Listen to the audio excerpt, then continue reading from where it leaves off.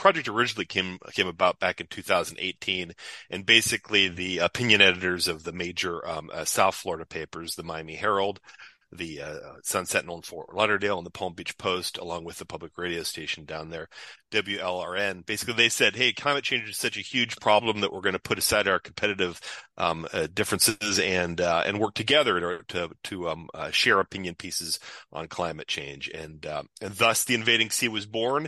It expanded from there, basically statewide. And the name the Invading Sea obviously suggests sea level rise was a major focus because obviously down in South Florida, that's a huge concern. But as it expanded statewide, other concerns, other climate related concerns kind of entered the fold as well. We now have 27 newspapers as part of the group. And the way that it works is that, you get a piece published on the Invading Sea and we share it with all these other publications in Florida as well. So it kind of allows the opportunity to amplify your message if you're wanting to get a message out there about climate change. And it works both ways. When these papers publish pieces on climate related issues, we'll put them on the Invading Sea website and also send them out to all the papers that didn't publish them. So the idea out there is that climate change is such a huge issue affecting Florida. We want to spread the word as much as possible.